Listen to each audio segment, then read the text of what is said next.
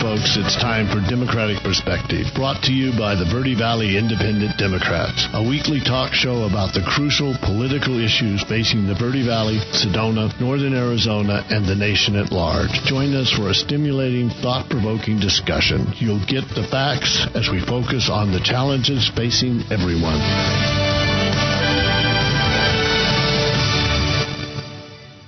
Good morning, folks. Welcome to Democratic Perspective. We were all sitting around talking here, and we didn't realize it was time to do the show. Sitting across from me, Karen McClellan. Good morning.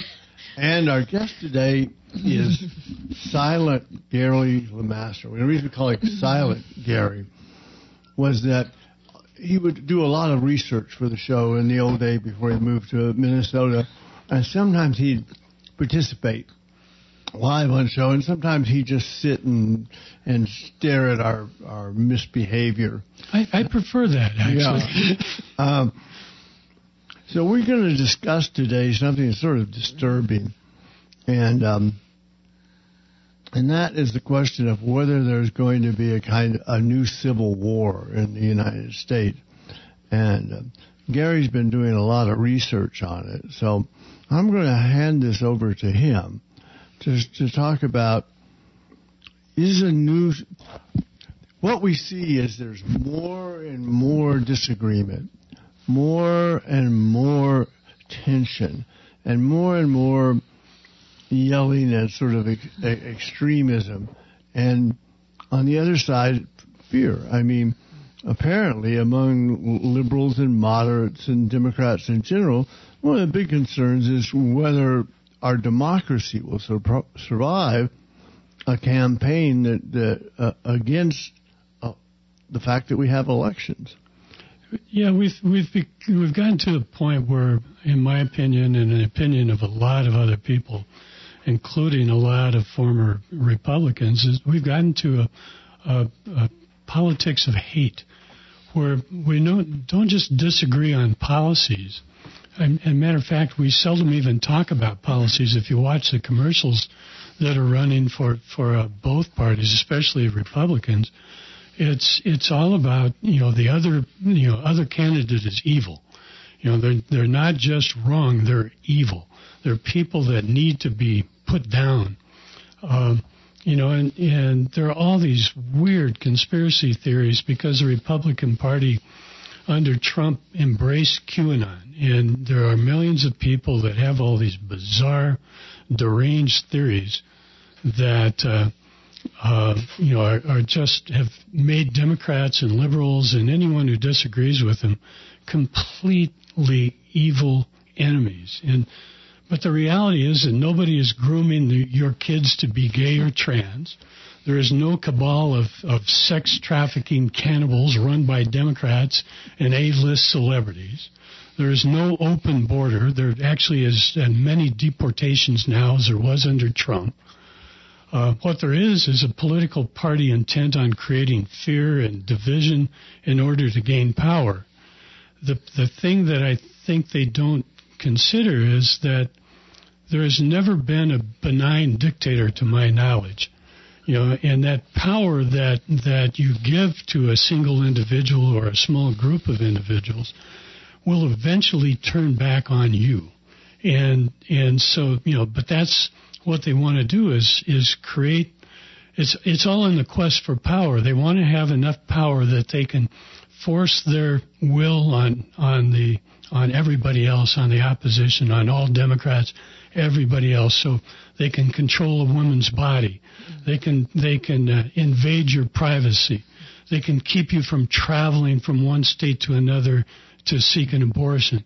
They can prevent you from getting any sort of prescription by mail. It's gone to a point where the so-called party of freedom is actually anti-freedom in a big way. Yeah, it's we've watched a huge shift for folks who are older in the Republican Party. Just sort of, they haven't completely repudiated their old values of small government, of limited government.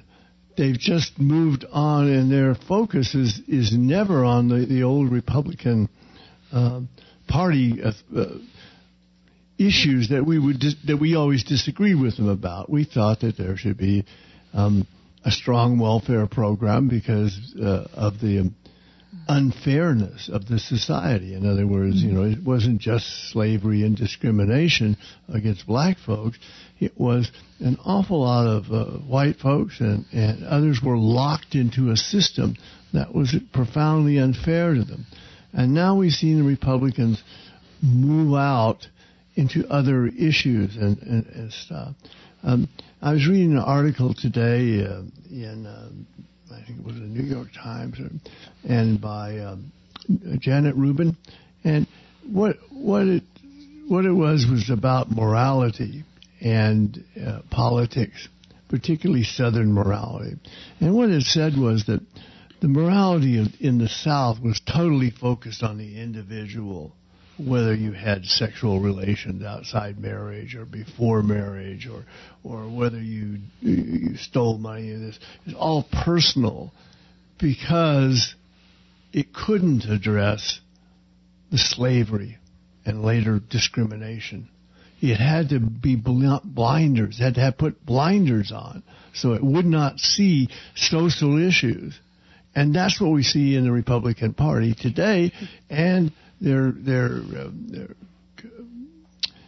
Christian, so of course I put that in quotes, and they're Christian supporters. The fact is that the GOP is no longer the party of Lincoln. It's not even the party of Bush or Reagan. It's now it's more like the party of Jefferson Davis and Robert E. Lee. It's embraced the racism that existed, especially in the South, but throughout the country.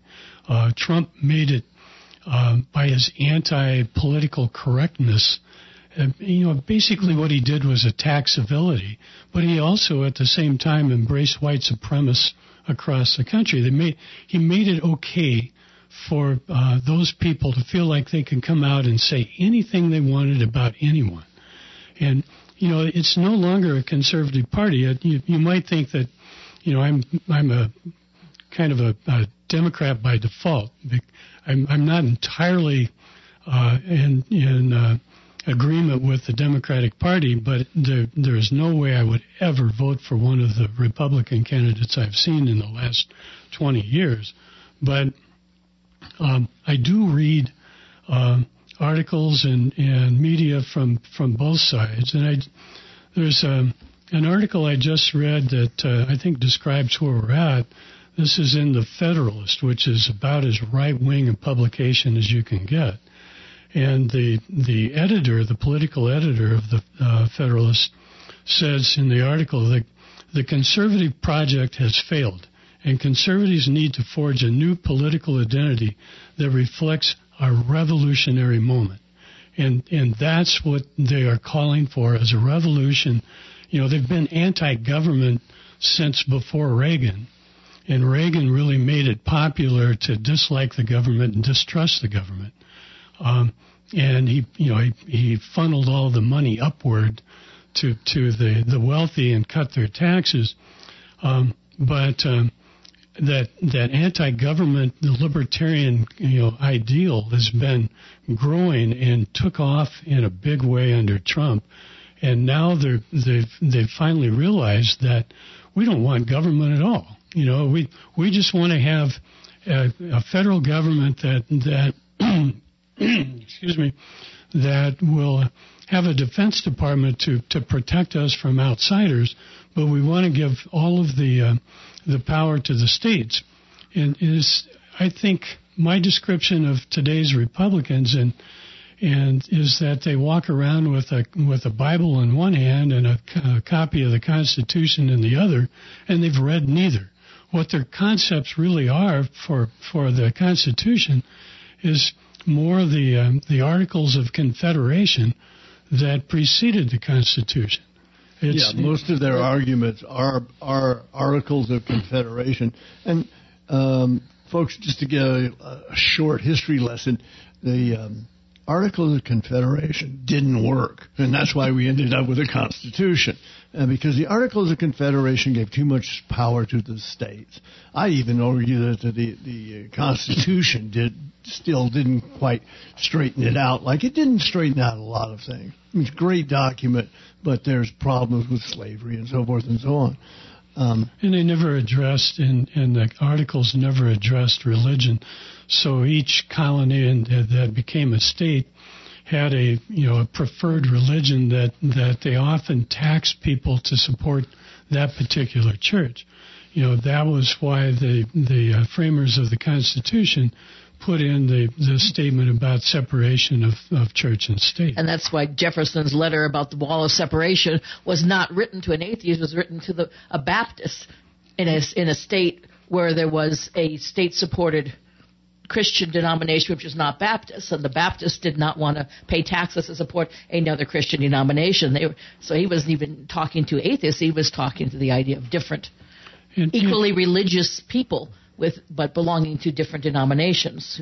And if somehow, and this article in the Federalist kind of addresses it, somehow they've gotten to the point where they now revere the Puritans that established Massachusetts Bay Colony, and they were dictatorial as any group that you could be. Yeah, they left England and then the Netherlands to come to the U.S. They were headed to Jamestown, but they got off course, and so they created their own colony, and they had the witch trials. If you looked the wrong way or said something wrong, you could be, they didn't, people think they were burned at the stake. They weren't. They were hung. But it's somehow now we've turned them into an ideal. We want that, the Puritan style of government. Yeah, because they were looking for not so freedom from religion in the sense that everybody can do and think and believe what they want, but they wanted freedom to establish their own theocracy where their specific brand of religion would be the government, which is what we're seeing now. There was a reason they were encouraged to leave England and then the Netherlands. The process in the United States of having freedom of religion for everybody and non-state supported religion was a long process with complications, and like George Washington, and they were trying to work out how in Virginia they could support the Church of England, which became the Episcopalian Church.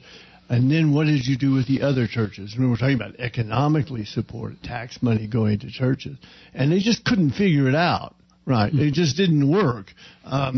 There's no way to. Well, there'll be a multiply. In America, we've got 15,000 Protestant denominations. You can't work it out.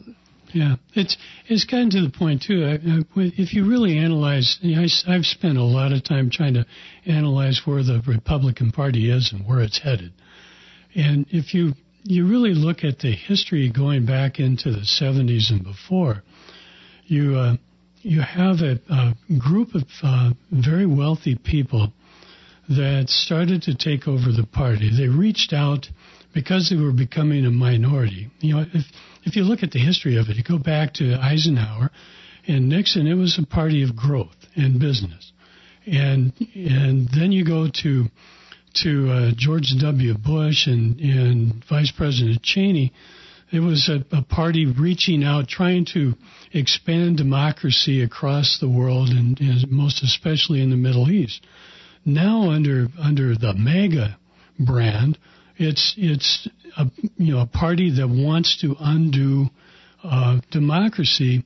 They want to make the United States. They want to proclaim it a Christian nation, so that anybody who doesn't, they talk about religious freedom, but they're really talking about religious freedom for Christians only. And if you're not a non-believer, or if you're a Jewish, or if you're Hindu, if you have any other, religion, then you're out of luck. Yeah, because recent things show that 30+% of Americans either identify as being not Christian or not particularly religious in any sense. But look at that. but 60% of Americans believe in separation of church and state. They don't want to, so that's a large number of people who view themselves as religious people. Do not want. But that number does. They don't want a connection between the church and the So state. But that number doesn't matter as long as you have power. Yeah. If we're a minority and we have power, we can override such numbers. That's what the Republicans are in some of these ways. So when you try to establish a church, if that's what your position is, and that's against the American tradition for like 200 years, it sets up a real dichotomy, a real conflict, doesn't it, Gary? Yes. I mean, those are fighting things. There's going to be an official church. The rules are going to come from churches rather than from civil society. That begins the process that I know that you want to talk about, which is, are we headed for a civil war because of this kind of stuff? I don't really think. I've done a lot of reading. There's a book out by someone I tremendously respect, Malcolm Nance, who's a counter-insurgency, counter-terrorism expert, who's somewhat renowned in the U.S. Served in the Navy for many years as an officer. He's got a book out now called. The title is "They Want to Kill Americans: The Malicious, Terrorist, and Deranged Ideology of the Trump Insurgency." And he believes that the Trump insurgency has taken over the Republican Party, and he considers it a tremendous threat. And he goes back to the even before the January 6th insurrection, but or sedition as he prefers to call it, and we have people on trial for conspiracy for sedition from the Oath Keepers and the Proud Boys. But he goes into great detail over what they were trying to accomplish and how they were going about it. And, it's been reported, but I don't think it's been fully acknowledged by certainly not by Republicans who called it, typical political discourse, I think is the term they used for the invasion of the Capitol and the attempt to actually kill congressmen and congresswomen and to hang Mike Pence. Yeah, they were just tourists that were exercising their right to look around their capital. But what has been little reported is that they had a emergency strike force that had been positioned in hotels across the Potomac where they could bring guns into Virginia. They couldn't bring them into D.C., and even though a lot of them did anyway. But instead, most of them brought flagpoles with spear points and bear spray and things like that. So they weren't really armed. They could kill you, but they weren't really armed. But they had large stashes of AR-15s and other weaponry, grenades, other explosives in hotels across the Potomac, with the intent of hoping that the Washington police and the Capitol Police would open fire, and that would permit them to come in and open fire in return. And the real plan seemed to be that if there was shooting, that Trump could declare martial law and bring in the military and declare the election null and void, the election, and force a second election in which they can better control the outcome of it.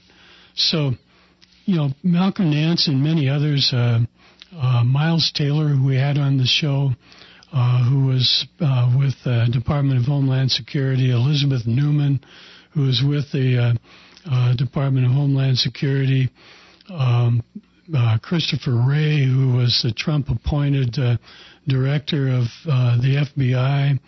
I forget the name of Michael Hayden, the former director of the CIA. All believe that there is a tremendous threat of violence but not so much in a civil war that most people think of, like the 1800s. That's kind of what I was asking, Gary. Would be a mass civil war of the Republicans against Democrats or conservatives against liberals? Is that not in the mix? What you're talking about is something a little bit different. The Much far different. right, like a stream of the far right rather than the whole Republican Party, would engage in this kind of violence, which, gosh, would be a mess. It would be a mess, folks. It would be 1,000 trials, and I assume that our military and police would defeat any kind of coup. It's organized much more differently than most people, I think, expect. There are cells. You have groups like the Proud Boys. You have the Oath Keepers that are, organized in chapters, the largest being in Prescott. You have the 3 percenters who are armed and don't believe in government. You have sovereign citizens. You have the Wolverines militia. You have militias around the country. You have people like the militias in Michigan that were convicted of trying to kidnap the governor and hold their own trial of her. So you have the threat of individual groups of violence and lone wolves who will go after elected officials, go after politicians they disagree with, or anyone they disagree with. And you've seen it locally here with Leslie Hoffman and Lynn Constable, the county recorder in Yavapai County and the director of elections, who were both subjected to threats against them and their families, so much so that they were basically forced to resign. At least one of them moved out of state. You have election officials from 2020 and they were, by the way, were Republican. You have Republican election officials around the country that have received death threats against them and their families.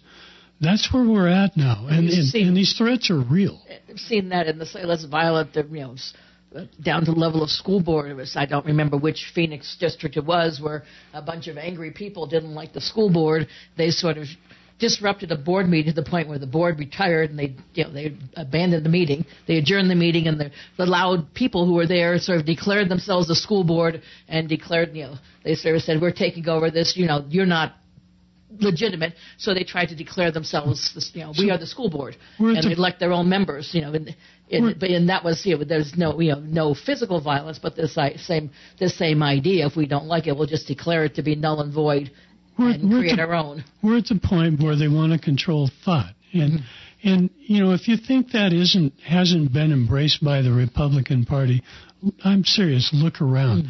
I think anybody who candidates for in Arizona. Look at who they're running for Secretary of State. I think you have to take it so seriously.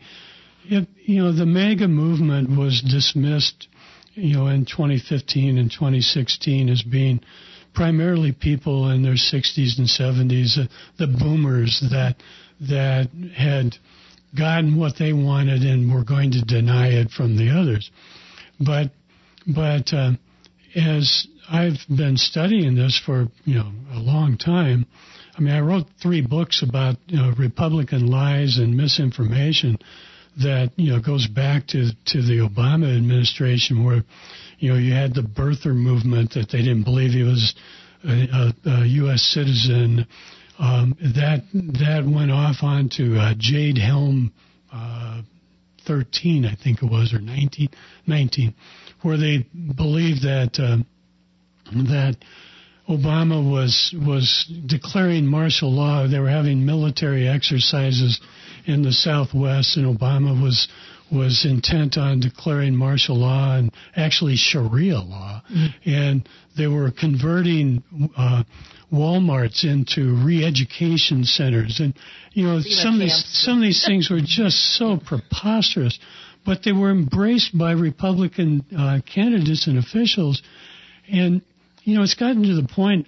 Honestly, I have a lot of friends who are Republicans. My parents were lifelong Republicans.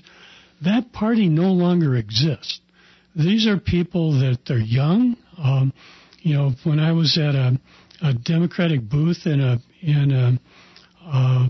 county fair in Minnesota, we had preteens and teens and Gen Xers and millennials coming to our booth and calling us baby killers and threatening us, and they we had a trivia contest that was basically basic civics, and a lot of them would we had prizes, so a lot of Republicans wanted to participate in our trivia contest so they could win a prize from those damn Democrats, and so they'd come up and spin a wheel and pick the category, and then we'd ask the most basic of questions of civics. What are the 3 branches of government? Not one person from any age group could answer that.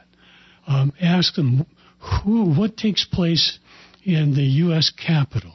Who operates out of the U.S. Capitol? Not one person. They couldn't. Not one person can answer who was the second president of the United States. So what do you think this does, Gary? It creates a gap, an opening for more extreme politics because people don't know the basic facts of American history and politics. It opens something. Is that what it creates? A kind of a desert of ideas for people to just throw any kind of conspiracy stuff in as they are in the mood for. They don't know how the government works. They don't know how political parties work.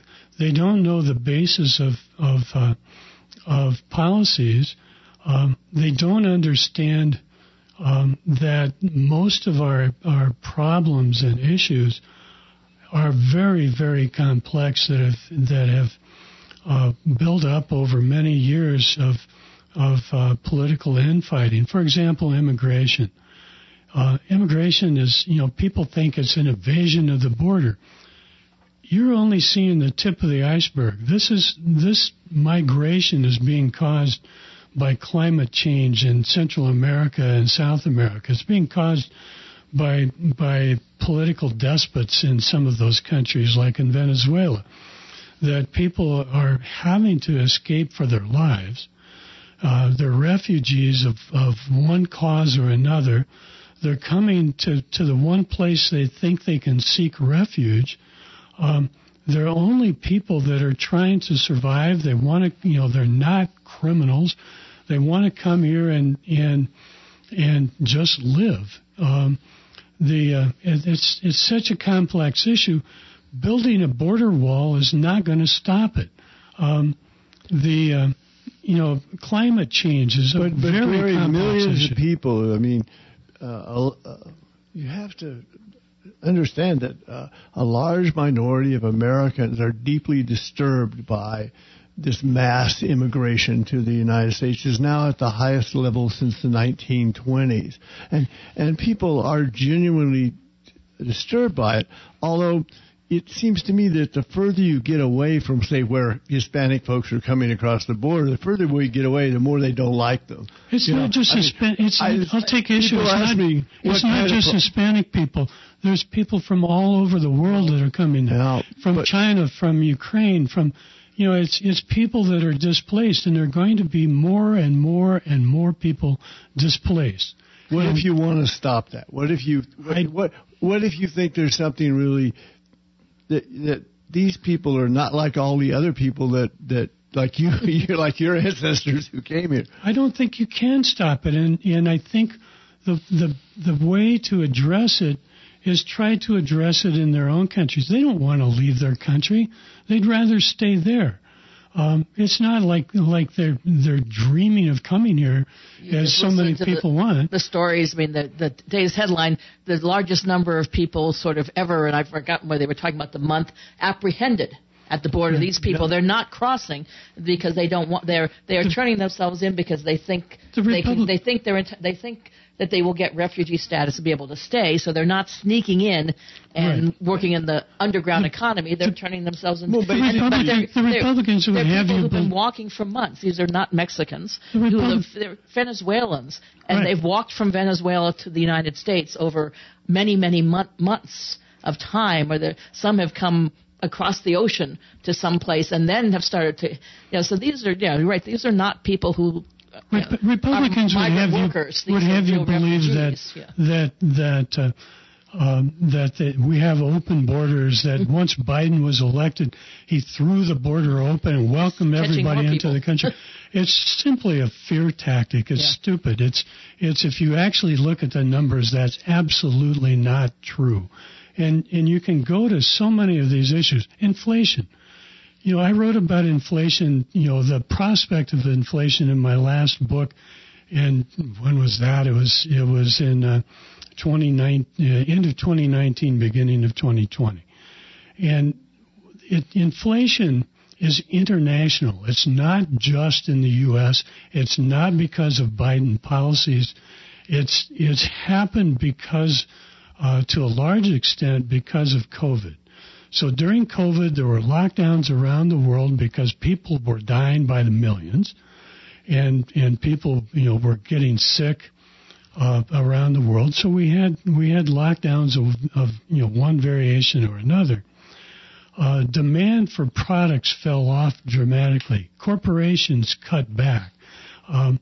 People quit their jobs as truck drivers and longshoremen in ports. The countries like China stopped exporting because they had lockdowns. And there was less demand for oil and gasoline. So and at the same time, we had consolidation in one industry after another over many, many, many years, and administrations of both Democrat and Republican. And so you're down to somewhere between 3 to 10 major players in each industry. Usually, it's getting to the point where there's like 3 or 4. For example, the grain industry, there's basically 3 big players, and they control grain from the planting, basically to the harvest, to the storage, to the transportation, to the processing of the grain. And so all of this has created a situation over time that when COVID restrictions were released, when people started going out, there was this huge pent-up demand to travel, to go out to restaurants, to purchase things, that suddenly there was a huge demand and the manufacturers couldn't ramp up fast enough. We couldn't get enough long-haul truck drivers. We couldn't get enough longshoremen. People's ideas of work changed. They quit some of their jobs. There's a huge daycare issue in this country. It costs more for most people to pay for daycare than it does that they will earn in their job. Yeah. So you've created this huge problem that isn't going to go away if you just change political leadership. You have to address it in many, many ways. It's very complex. How does it become such a partisan issue? Such a not violence in terms of physical violence, but tremendous emotions about inflation, an unwillingness to listen to basic economic data. How did it become so politicized that it's pulled into this right, left, Republican, Democrat, whatever you want to call it, division in the country that's getting more and more and more intense? Political opportunism, fear-mongering, that's all it is. It was an opportunity for Republicans to blame Democrats for something, that they could create fear and say that, look at the mess they created, now give us the chance. Yet they haven't proposed a single solution for it that will actually work. It's one of these. There's so many problems that are so complex, and people don't want to study them. They don't want to learn about it. They know more about what Lizzo had for breakfast than they do about political issues, and they're focused on celebrities. They're focused on their own jobs, et cetera, et cetera. Getting their kids to their baseball game, or getting their kids to basketball practice or whatever, and they don't want to take the time to study an issue. It's not that time intensive to actually learn about issues and study them, and to study policies and ask candidates, politicians, what they're actually going to do to try to solve it. So, Gary, what can be done? I mean, we see the divisions and the intensity of divisions of Americans on one side and Americans on the other getting more and more intense. And there was an article I saw that basically looked at the Republican description of Democrats. These are Republicans running for major offices across the country, and they were, it said devils, and Democrats were demonized as devils and evil and so forth and so on. And is there anything you can do to break this pattern? Because what happens is Republicans decided to own Democrats. Yeah. To beat up Democrats and have fun doing it. And, of course, the reaction of Democrats is to really, really, really not like Republicans and to believe that there's something really evil about them and their politics. And maybe there is. What can we do to?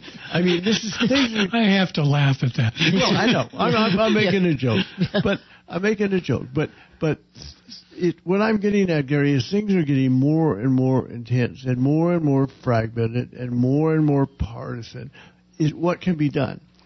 There's only one solution that I know of, and that is for Republicans, honest, caring Republicans who are not hateful, are not the part of the MAGA hate crowd, and don't believe. I mean, we have, 60% of the Republican Party now believes that violence may be necessary to change the direction of government.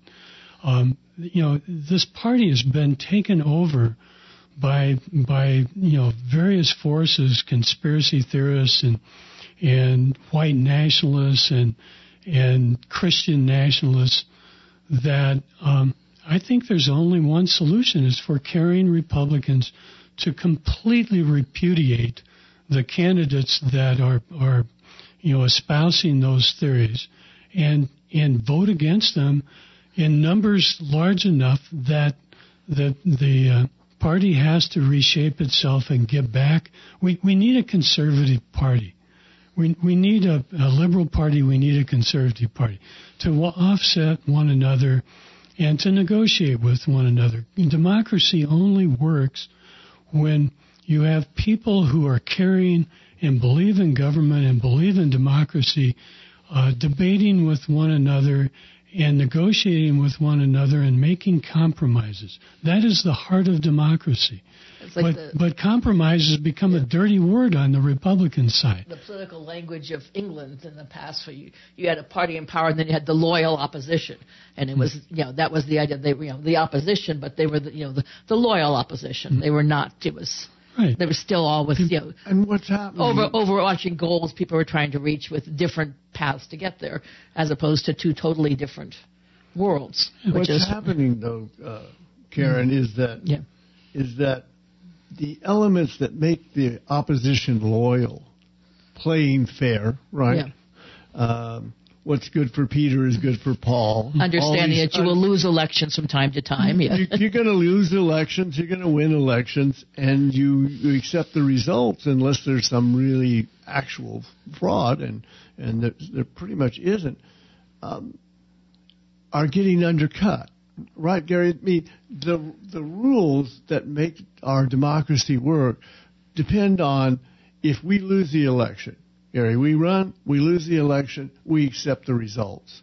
If you don't have that, then you don't have democracy, right? Correct.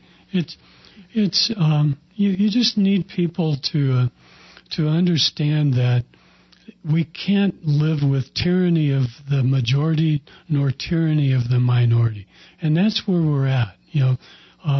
The filibuster has led to a point where the minority can create a tyranny. The Republicans have manipulated that for many years now.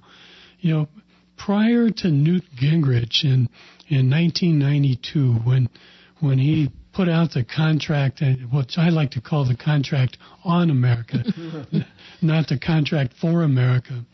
Gingrich was a big fan, or is a big fan, of the parliamentary system in which you vote for a party, the party takes over, and they control government, and they push through everything that they want, regardless of any other objections from the other party, or even within their own party. The party began under Gingrich in the House to vote in absolute lockstep. If you didn't vote with the party, you were a rhino, a Republican in name only, and you were going to be primaried in the next election. And the next election in the House is 2 years away. You spend a year and a half campaigning, for your 2-year office, and you spend 40% of your time, whether you're Republican or Democrat, raising money so you can run for your next election. I've talked to congressmen and women, asking them, I've been fortunate enough to meet a number of them over the years, and I've asked them almost every time, why do you care if you're reelected so much? Why is that the goal? Shouldn't the goal be good government? Why don't you just get in office and do what you think is right? Vote, negotiate with the other side, vote for what you think is right. And if you don't do that well enough, you probably aren't going to be reelected. If you do it well enough, people, hopefully have the intelligence to understand that and vote for you again. It's why has this become a permanent office? But you've seen got this, only a couple of minutes left, Yeah. and so we need to thank our people who support us, the Democrats of the Red Rocks. They're back having in-person breakfast tomorrow at the adult community at the community center in Sedona. Okay. Yeah. I thought it was last week. No, I thought it was Friday. Friday. Yeah, Friday. Friday of this week. Yeah, and they're going to. Okay. They've got one of the co-founders of the Indivisible movement, coming to speak about that sort of speak about again grassroots organizing, grassroots democracy. And then the Yavapai County Party is extremely active and has all kinds of events. Mm-hmm. So if for listeners over in the Prescott and Prescott Valley, I know it's really hard for Democrats from the Verde Valley to go over to Prescott meetings and stuff. I used to do it when I first moved here, and it's a long drive. And unless you have a bunch of buddies to do it with, it's pretty tiresome. So there's a lot going on. A lot of volunteer opportunities are still available connected with the election. And we need to round this up. We want to thank Gary LeMaster for being with us. Silent Gary is not silent today, and we're glad to have him back. Thank you for being with us. BVID.org. All our podcasts are on there from time immemorial to today. Next week we have who, Karen? Chris Mays, who's running for Attorney General, who was a Corporation Commission member. Now she's running for Attorney General. So she's been involved in Arizona politics, and also she teaches the sustainability program at ASU. So she's got a wide background on a lot of issues that are important in Arizona, not just political, but the environmental issues. So we should have a Be sure to vote, folks. Time is running out. The election, the in-person election, which is not as important as it used to be, is mail your ballot today. November 8th.